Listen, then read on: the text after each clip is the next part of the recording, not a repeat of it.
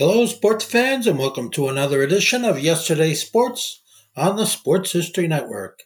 And make sure to check out sportshistorynetwork.com/giveaways. I have 2 signed books I'm giving away. One is titled No Nonsense Old School Weight Training, and the other is Reliving 1970s Old School Football. All those greatest players in NFL history and how we love to talk about them. Well, we talk about jersey number by jersey number, and sequentially we're going through. We are on jersey number 2 with our guest, Oz Davis, fellow podcaster on Sports History Network. Stay tuned for what we found. This is the Pigskin Daily History Dispatch, a podcast that covers the anniversaries of American football events throughout history on a day-to-day basis.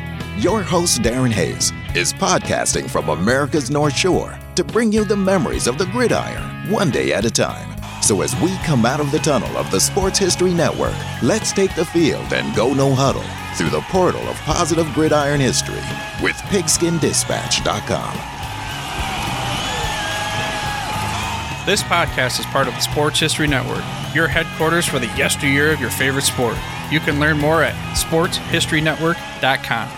The Pigskin Dispatch's podcast of the quest of finding the best players of each jersey number continued with jersey number 2, when we had Oz Davis of Truly the Goats podcast and the Sports History Network's Showcase came on to talk about the best players wearing that number. All right, now it's that time in our program. We're going to continue with our substantial players that wore jersey numbers, and tonight's topic is the number 2 in football history, and we have a special guest with us. It's Oz Davis of the Sports History Network's Truly the Goats podcast, and you can find Oz on the Sports History Network with that podcast, Truly the Goats. He also does the SHN Showcase, where I've been on that episode, where he goes over and talks about the hosts of the different podcasts of the Sports History Network, and is growing all the time. I'd like to bring him in right now. Oz Davis, welcome to the Pigpen. Great to be here. Great to be here. Always love a chance to talk goats. And this is a form of goat talk. Oh, absolutely. The best in every number. So we're just sorting them out a little bit, But yeah, need some sorting here. We need some historical perspective on some of these. Right. All right. So let's lay a little bit of ground rules here. All right. We're not going to we're not making a list. We're not saying, okay, here's our favorite, but we are going to take sort of the top 5 guys of wearing the number 2 today is what we're discussing. And we're going to miss some, and we're going to mention some other guys, and we're going to miss some along the way. We got 100 days of this, and we're in day 3. We had the zeros. Oh, and, zero. So... and there is one gentleman we're going to talk about that we talked with the ones, because he wore a couple different numbers, and we'll get to him in a second. But we want to make sure we catch everybody. But if we miss some, we want our listeners to contact me at pigskindispatch@gmail.com. Let us know who we missed when they wore the number 2. And we'll catch it up on a future broadcast and try to clean up some of these loose ends, because I know we're going to miss some. And we want the listeners to help. So, Oz, what do you think about the number 2? And let's talk strictly pro football, because we get into college, we have a lot more guys to talk about there, and we could be running on forever. Okay, I don't want to steal the thunder, so I'm going to leave my ultimate choice for last. However, okay, I'm really glad you brought me on for this show about players who wore the number 2, and the next show, spoiler, the players that wear the number 3. Because what tends to happen with these numbers is this. Of course, nowadays, these numbers are worn by kickers, punters, and the occasional quarterback. These very low numbers. Whereas back in the day, of course, these were serious numbers. I mean, the reason why a guy was 1 was often because he was the number 1 guy. He was the most important guy on that team or whatever. And a lot of guys who wear these numbers from the old days, guess what? Get the shaft. A lot of times this is because there's no video. If you want to talk really extreme, when we talk about a guy like Patty Driscoll, there's almost no statistics except for points. Right. And so it's difficult to put this stuff into context. However, you read top 100 lists, these lists online about best at every number, and it's all about, recency bias. To say that when there's 4 Hall of Famers that wore the number 2 for the majority of their career, and to say that a guy like Matt Ryan, is the best player ever to wear number 2, well, that's not only recency bias. I think that's bias for statistics, and that's bias for the position of quarterback. Whereas I agree. Yeah, whereas, many founding guys, as we were about to talk about back in the day, wore the number 2. Do you want to go through what we've considered the also-rans? I mean, should we talk about some of them?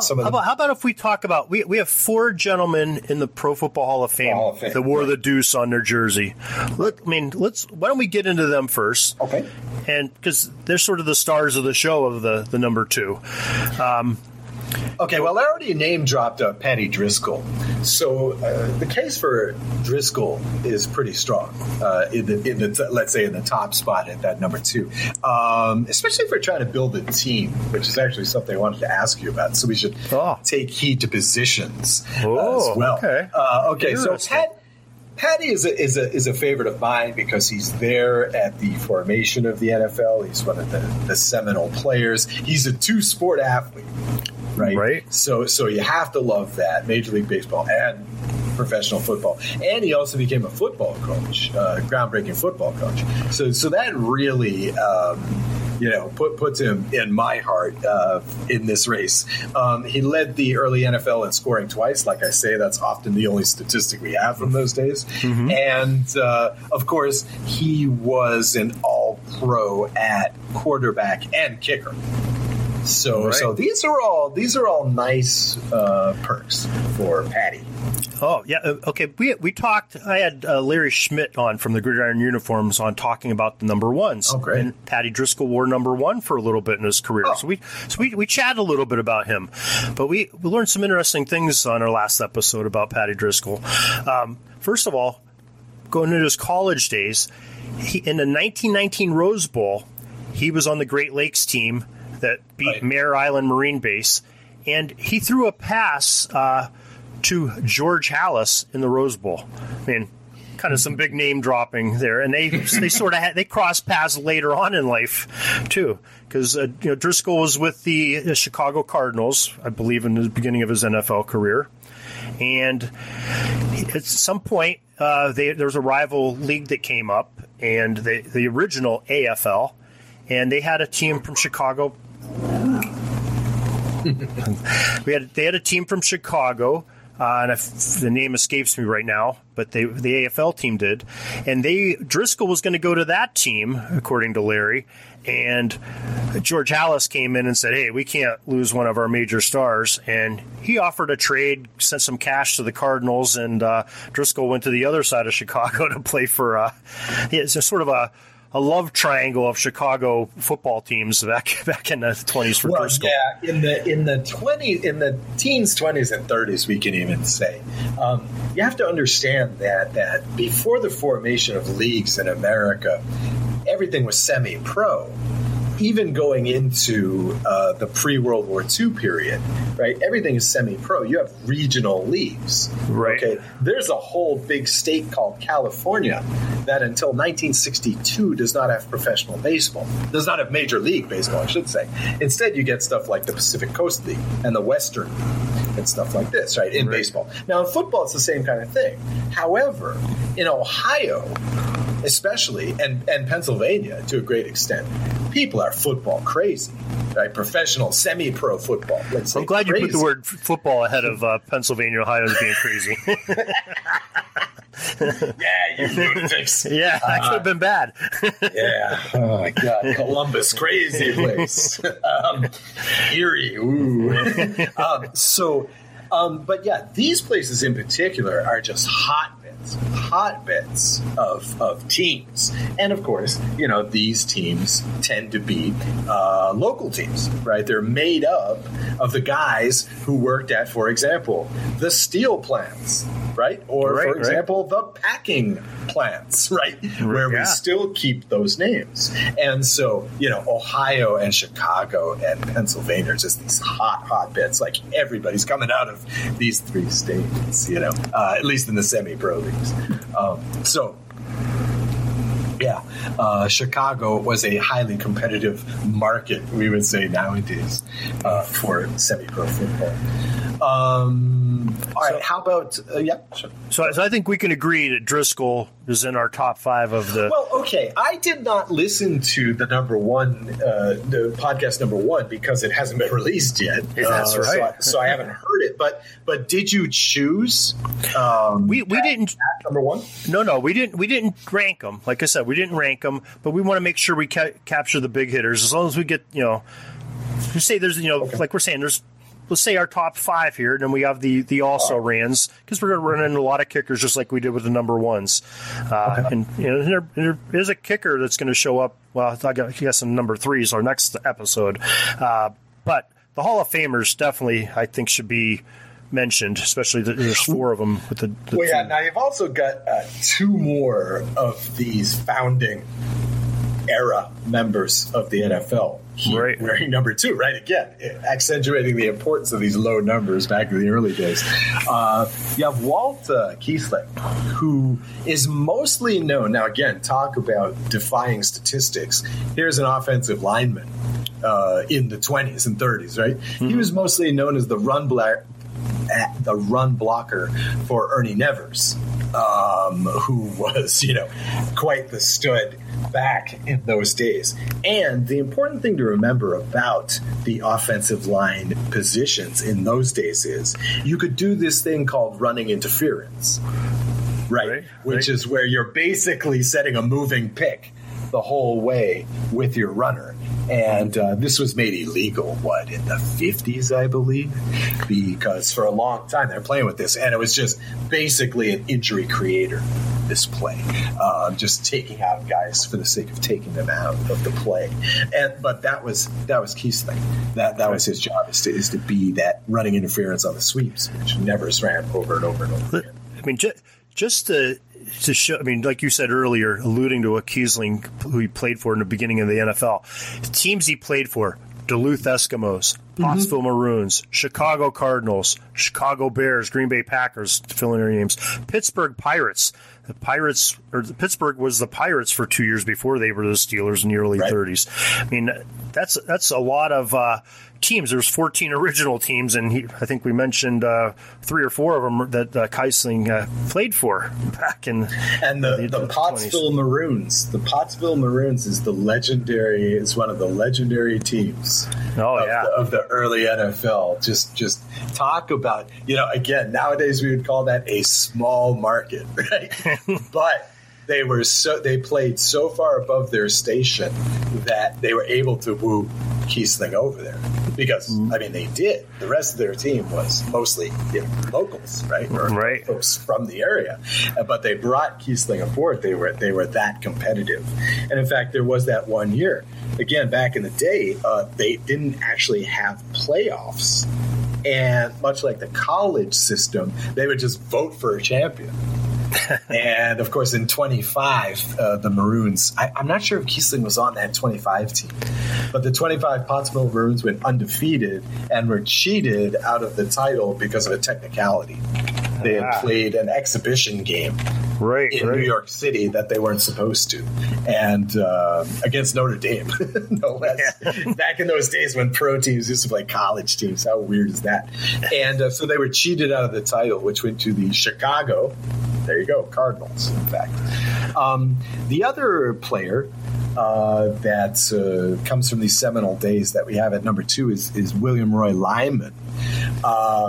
This guy, here's another guy that I really liked, a classic Swiss Army knife player of the 20s. He played substantial amounts of games at 5 positions, won 3 of the first titles of the NFL with Canton and then Cleveland, 22, 23, and 24, and ultimately played for 16 years. In the old days, that's a big deal. And 15 of those years, his teams had winning records. You know what? And he had one of the greatest nicknames, I think, of ever football. Oh, yes. Link Lyman. I mean, that just like brings fear to me right now. If I'd have to play against Link Lyman today. Oh. But this dude, he was a giant first time. 6'2", 233 pounds back in the 20s. You know, that's a mammoth guy right there. That's a big guy this day and age, but for NFL football, that was a really large person playing. Oh, yeah, and he played everywhere, right? He'd come at you from the safety position or from the line, depending on the formation. So, I mean, just a totally versatile player. And again, really a victim of lack of video, lack of stats. Because just to say that he was a member of these many winning teams is basically the only stat we have on this guy. But one of his most famous things, though, is in 1925, he joined the Chicago Bears on the barnstorming tour of Red Grange.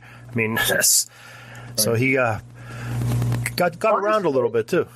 The barnstorming thing does not get the respect, A, that it once did, and B, that it really deserves. You see this a lot with the baseball players, especially the Negro League players of the past in baseball, is that, these were legitimate tours. These were legitimate players on these things. And, yeah, they were mostly playing like whatever, Duluth or whoever could scrape up. But these are legitimate teams. They may have 2 or 3 games in a weekend, too, for football. Sure. And it also points to the amount of money these guys were making. That this was actually a way to make money, is to, sell out to play local teams and, risk injury. I mean, we're talking about football here. And in fact, like they say, football is more dangerous when you're playing against guys who don't know what they're doing. Right. You're more likely to get a stupid injury because the guy's not doing what he's supposed to do. He's screwing around out there or whatever. So, it just points to the low esteem athletes used to have in American society. And you think about it too, they had little or no equipment in those days. I think maybe a leather helmet, maybe some kind of padding on your shoulders. Everything else is basically bare knuckles. You're and it was a rough game. It was very rough. I mean, and Lyman played 16 years. Right, yeah, that's amazing. That's amazing feat hardcore for Link Lyman. Love that name. All right, we have one more Hall of Famer. One more of the old timey guys, a bit more modern day. Played in the 40s. Okay, so Charlie Trippi came to fame as part of the so-called Dream Backfield, which was originally called the $1 Million Backfield. Okay, now, I guess Trippi, in the player's estimation, he gets into the Hall of Fame because he was the first guy to sign for $100,000 with an NFL team. Okay, so he broke the 100,000 barrier for football players. He's part of that dream backfield. He's really the key player in the field, which includes Paul Chrisman, Pat Harder, and Elmer Angsman. Now, I believe the first two are in the Hall of Fame. I don't know about Angsman. But on that $100,000 contract, he basically paid dividends pretty much immediately. 1947, that's when the Cardinals legitimately won the championship, the NFL championship, and that's the last NFL championship they won, I believe. I believe so. And the only one, besides the one that they were named to in 25. In that game, Trippi had a 44-yard run as well as a 75-yard punt return. Probably would have been the MVP if they did those things in those days. Really one of the first big names, I would say,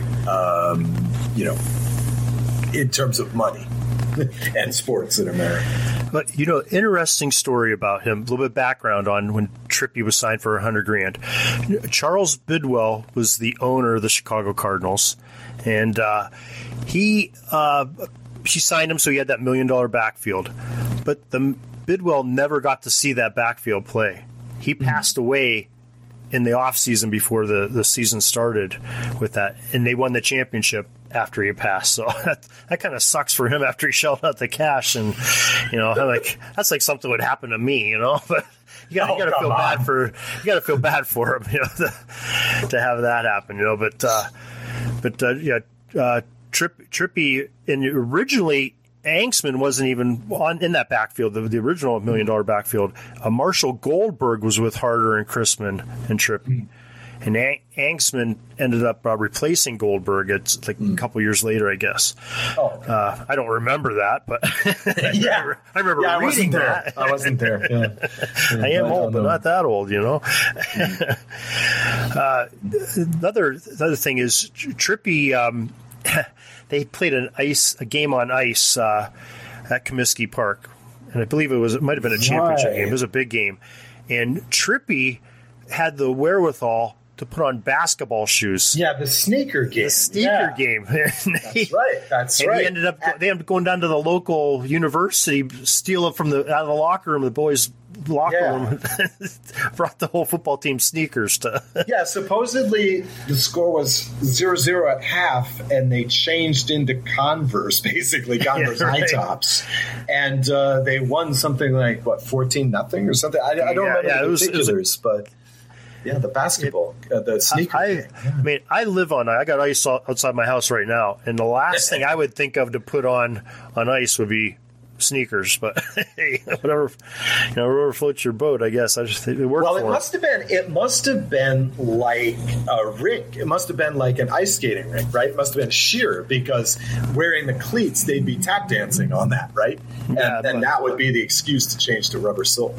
Yeah, I don't know. So. Doesn't sound like a lot of fun, though. Well, winning the championship, hey. Well, that probably made him a little warmer after that game. Yeah, takes the sting out of it.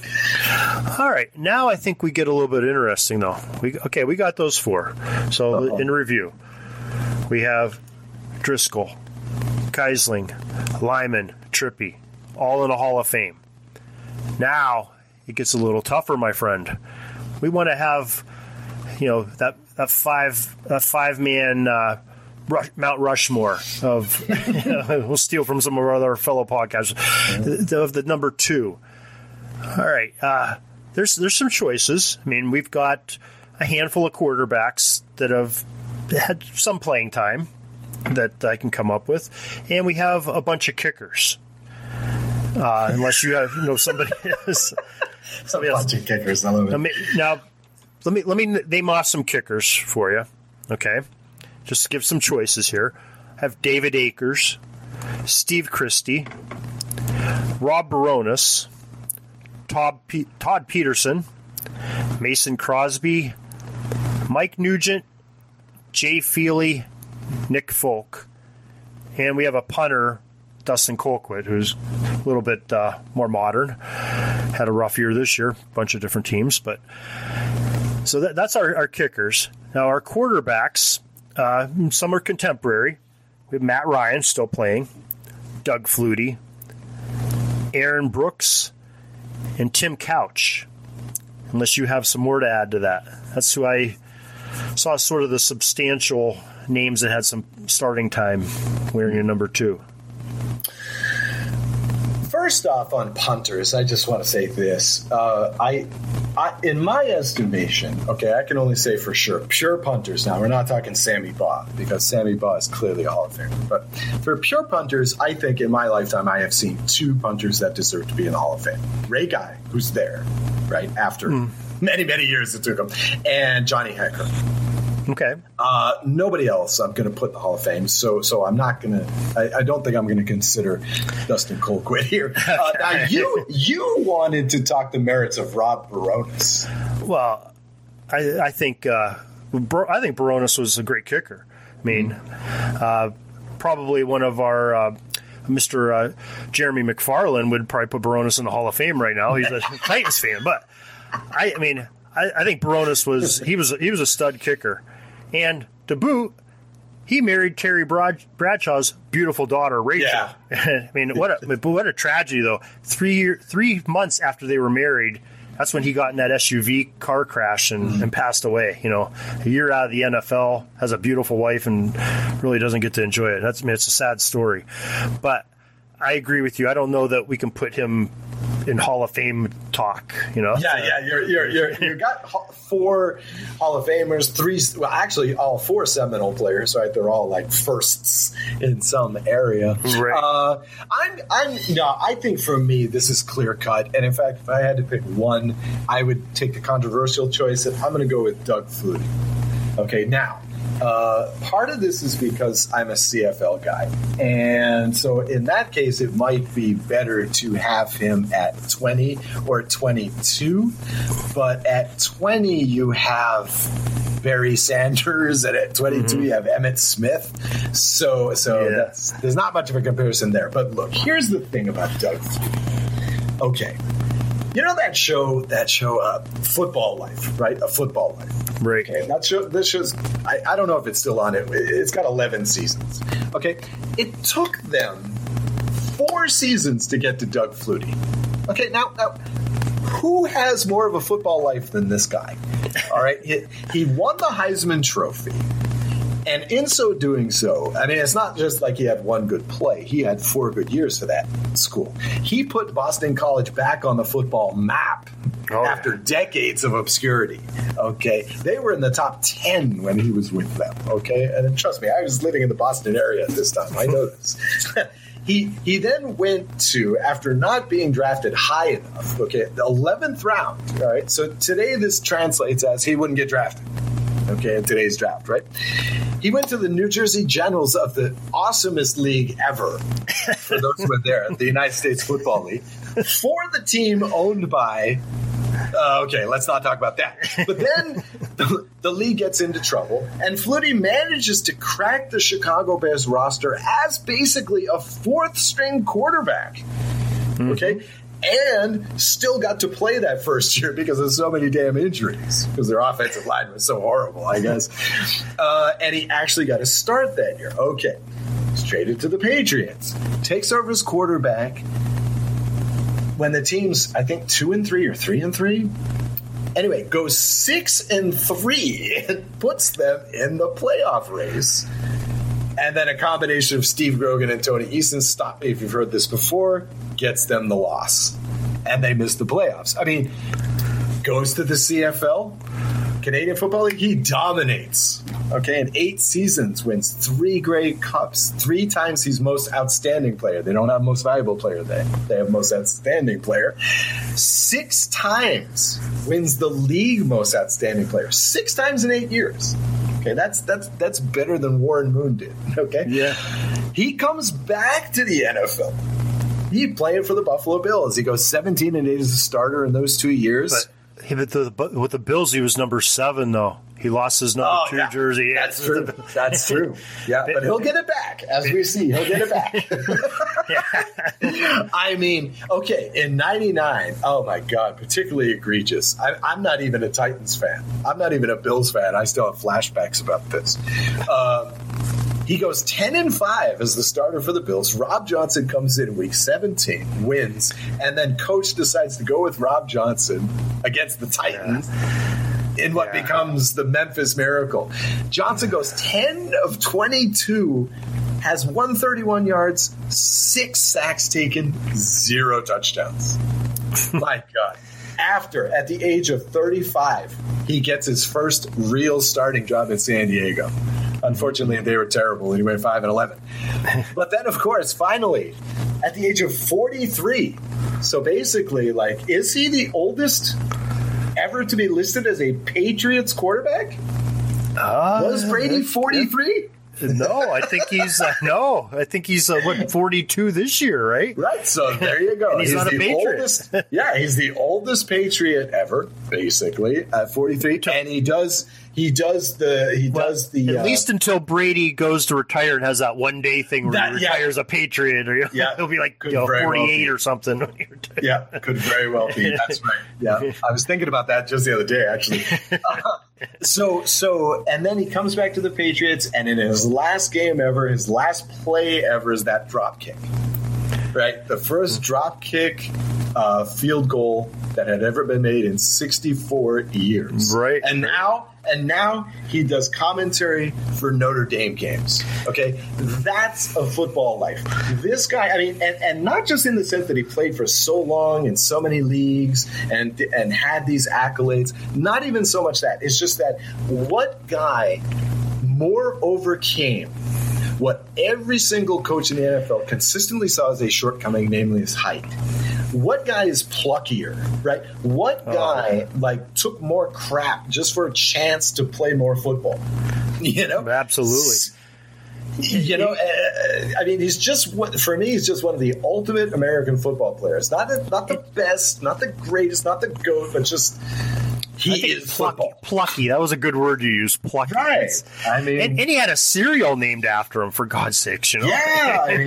I mean, Flutie Flakes. Dude, in Canada, this guy is a hero. I mean, he's still a legend, as well as his brother, because he actually got to play with his brother as a wide receiver out there in Calgary for a few years. He still is a hero here. I mean, we're only 100 miles from Buffalo here, and he's still, you know, if you say, hey, who's the top quarterback for Buffalo, he's still mentioned in that. He's beloved in Boston still, of course. Yeah. You know, for BC, for that little bit on the Patriots. You know, now they love him in college because he does the Notre Dame games. I mean, you know, just you know, a guy who had to live on his smarts. You know, a guy who had to live against expectations. He had to play against expectations. And basically, I mean, for what he was given, he was a success story. It was a success story all around. All right, I can buy that, but I want to talk a little bit about, you know, Matt Ryan though, because I think Ryan's still playing at a high level. I mean, his teams haven't been very good the last couple of years, but he has been in a Super Bowl, probably a Super Bowl they should have won. He had a pretty good game until, you know, whatever happened in the fourth quarter of that game. You know, that was like the 25-point run by the Patriots in the fourth quarter to tie the game, and they win in overtime. But it was a collapse of a team. But you know, Ryan's had a pretty decent career. I mean, so far up through this season, I mean, he's got over 55,000 yards passing, 347 touchdowns, 158 interceptions. That's a pretty good ratio. You know, like I said, he played in the Super Bowl. 2016, he was first team All-Pro. He's been in 4 Pro Bowls, I believe. Not a bad career since 2008. Another Boston College guy. Yeah, I was going to say, you know, and he was awesome at BC too. I've always been a big, I wouldn't say a big Matt Ryan fan, but I've been a big Matt Ryan defender through the years. But you know, again, the truth is, okay. Look, here's an example. Okay, you know, of course, that Emmitt Smith is the number 1 rusher of all time in terms of yardage. Walter Payton is number 2. You know who number 3 is, right? No, not sure right now. Okay, number 3 is Frank Gore. Oh, okay. Right. Now, a lot of people go, I knew somebody went past Brown. I just couldn't remember who went past Brown. Well, Sanders is 4. Peterson is trying to catch up at 5. So, but a lot of people, you say that to, and they go, really? Right? And even you have to think about it. Really? Wow, he's been around for a long time, right? But on the other hand, you get the feeling that 20 years from now, they're going to be going, Frank Gore. Right. Who's that? You know? I remember Barry Sanders, you know, the greatest Lion of all time. You know, I remember I've heard of him, you know, even though he never played in a Super Bowl or anything. You know, Adrian Peterson, of course. You know, he was a monster from Minnesota those few years. I've heard of him, and so I feel the same way about Ryan. You know, big stat guy, but You just don't think you think of a Brady, of a Peyton Manning, and you just think magic. They do magic, but Ryan and Ryan's always had at least one stud receiver with him. I mean, had Julio for years. That's nice to have Julio Ridley Jones. Now, who was the guy that was when he first came up? He had a couple real good. Was Andre Rison still a Falcon? Wow. Maybe not. Maybe I'm going back too far. But they did have some good receivers before Julio. The name escapes me right now, but. He may ultimately be like the best quarterback to wear number 2, but I don't know. Not to me. It's not that top echelon. He's never going to make a list of top 10 all-time quarterbacks. I don't care if he goes down with the 3rd or 4th most yards of all time.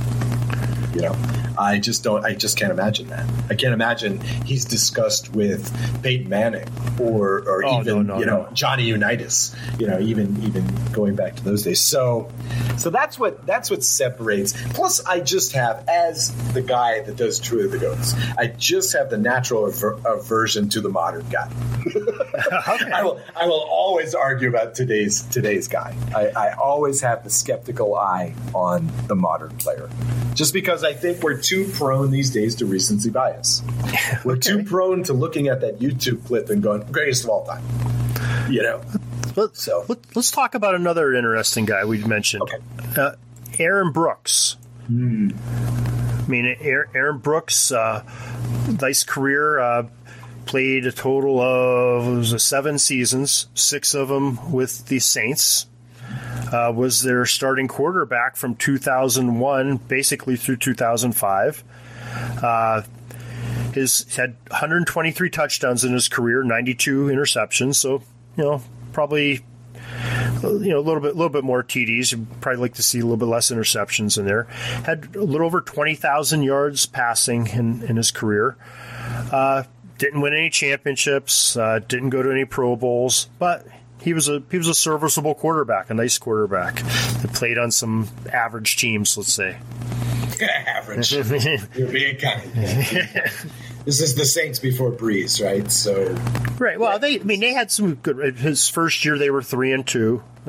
As his record as quarterback, 3-2, 7-9 in 2001.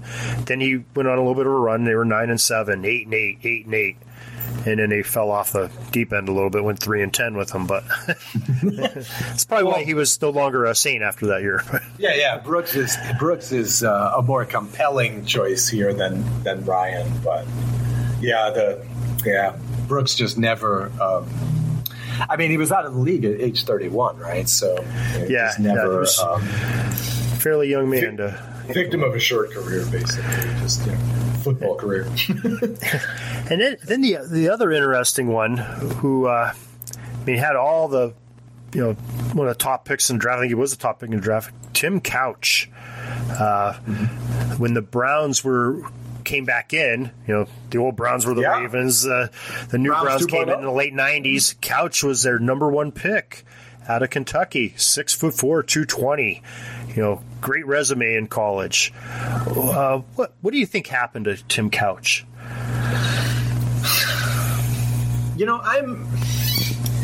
I'm kind of a believer in team culture, and I think there's some of that there.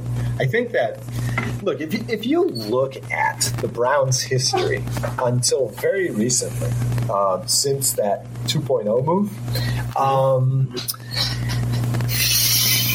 they're just snake bit, right? They never seem to coalesce as an organization. I remember that year they were on Hard Knocks, right? And this was supposed to be, one of their breakout years. They're going to turn it around and stuff. And you're looking at their coaching staff, and these guys are all lunatics, talking about World War II and stuff. They spent a good 10 minutes of one episode talking about the dog that hangs out at the office there. It's just like, come on now. To me, it's kind of like a Cincinnati Bengals situation where throughout the entire 21st century, the Bengals have been running with a scouting budget that's half of the next cheapest team. It's stuff like that becomes ingrained, I think, in a team's culture, and it just swamps everything.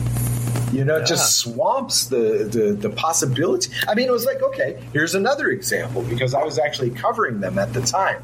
The Raiders, in the post-Gannon years until, again, very recently, we could basically put this at Carr and Del Rio, were a joke.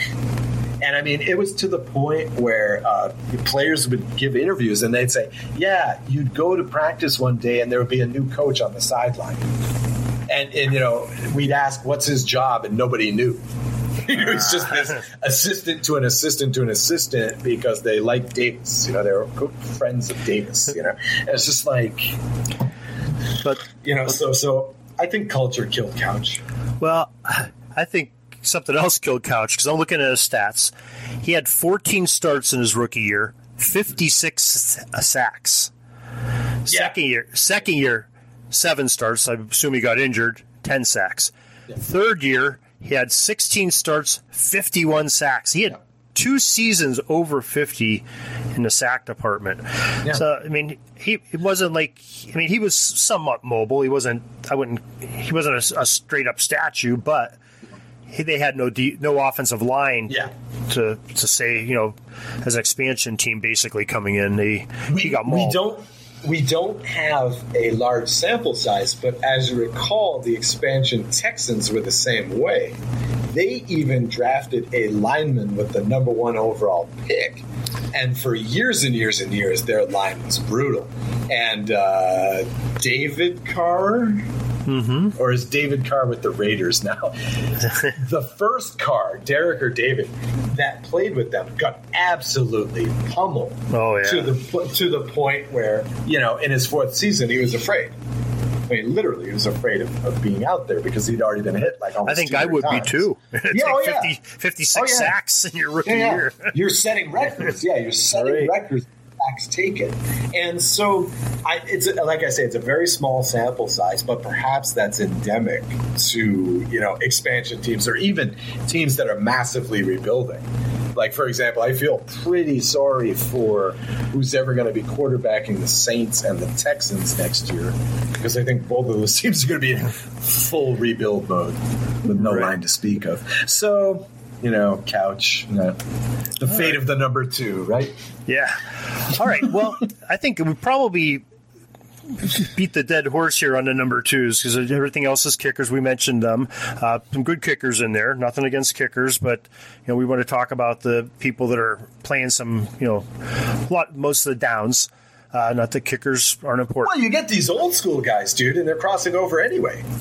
You get these old school guys, and these quarterbacks are either kicking or punting as well. So there you go. Right. So, I mean, for our last few minutes here for this episode, why don't you tell us a little bit about the Truly the Goats podcast? Oh, I would love to. What do you have to offer on that? Okay, I like to say that I'd like to describe Truly the Goats in 2 ways. 1, it's the sports podcast with perspective, or 2, it's the sports podcast that redefines that term all-time great. If you want to talk all-time greats, come to Truly the Goats. We're really expanding that time. Okay, we talk about sports from 6,000 years of human history. The truth is, you really want to talk all-time great fighters? Great, let's talk some gladiators. Let's talk sumo wrestling in the 17th century. Okay, you want to talk some great all-time fighters? Hey, we got you. Now, which is not to say that we are completely against 20th and 21st century sports figures. Of course not. However, we prefer the folks like Jim Thorpe or Babe Zaharias, who can dominate in more than one sport. I mean, we want to talk real goats here. Let's talk some real generational athletes, guys and women who can really play the sport and are really once in a lifetime literal athletes. That's what we focus once. Every episode is focused on one athlete. I think down the road we may focus on a team or two. The format tends to change almost every time depending on the subject matter. We always have guests. We always have a narrative. And unfortunately, our schedule has been kind of erratic since COVID kicked in. But I hope to roughly get these out once or twice a month. I'll tell you what, I can tell you as a listener of that podcast, it is absolutely fantastic. It's well done. It's well put together, very entertaining. And folks out there, if you haven't listened to Truly the Goats on the Sports History Network, please do yourself a favor and listen to it, because there's absolutely some great subject matter, all different sports, as Oz has said. I would like to point that out. There should be almost, at this point, something for everyone. We've got basketball, baseball, football. Like I say, we've got gladiators, we've got sumo wrestlers, boxing, we've got professional wrestlers, we got boxers. Yes. Most recently, actually, I'm trying to get a little traction for this one because it's getting some good attention. Please check out the episode 10 of Truly the Goats. It's the latest episode. Focuses on an event called the Super Fight, which was a computerized, simulated match between Rocky Marciano and Muhammad Ali. Not many people know that story anymore. It's sort of disappearing in the public consciousness, but it's really outstanding for being really the first attempt to A, computer simulate a real all-time dream matchup, and B, really the first attempt to do a sort of all-time matchup. Really kind of a precursor almost to the Madden games we have today. Wow, it was definitely a great episode, and I want to thank you for coming on. This is a good time we had tonight, and you know what? Hey, how about we do this again? You interested in doing the threes? Sure, number 3. The number 3s. Okay. Well, look, there's a late breaking news. Oz Davis will be on the next episode of the Pigskin Daily History Dispatch talking about jersey number 3s. Oz, we thank you so much for spending time with us tonight and talking about the big deuce on the jerseys for the great NFL Hall of Famers and other great legends of the game. And we look forward to talking to you again tomorrow night. Absolutely. Oz Davis, ladies and gentlemen, I told you, he's something special. He is great to talk to, very interesting, very knowledgeable about football history and sports history. Make sure you check his podcast out, Truly the Goats, on Sports History Network, and also on this SHN Showcase. He is really a great time and very professional, and what a production he puts on that Truly the Goats series. I'm a big fan of that. Make sure that you don't miss this podcast. We come out every single day to make sure you know as soon as our next release comes out, you can hit that subscribe button on your podcast. Also, go in there and give us a rating. Give us a good rating. Let's get up in those rankings if you like us. You can also find us at thesportshistorynetwork.com, where all of these podcasts and the other 17 podcasts that Arnie Chapman has gone on over there at the Sports History Network, we're all there for you at the taking and listening pleasure. And you can also go to our flagship website for this podcast, pigskinddispatch.com/podcast, and you'll see all our podcasts there. So till tomorrow, everybody, have a great gridiron day. Peeking up at the clock, the time's running down. We're going to go into victory formation, take a knee, and let this baby run out. Thanks for joining us. We'll see you back tomorrow for the next podcast. We invite you to check out our website, pigskinddispatch.com, not only to see the daily football history, but to experience positive football with our many articles on the good people of the game, as well as our own football comic strip, Cleat Marks Comics. Pigskinddispatch.com is also on social media outlets, Facebook, Twitter, Instagram, and don't forget the Pigskin Dispatch YouTube channel to get all of your positive football news and history. A special thanks to the talents of Mike and Gene Monroe, as well as Jason Neff for letting us use their music during our podcast.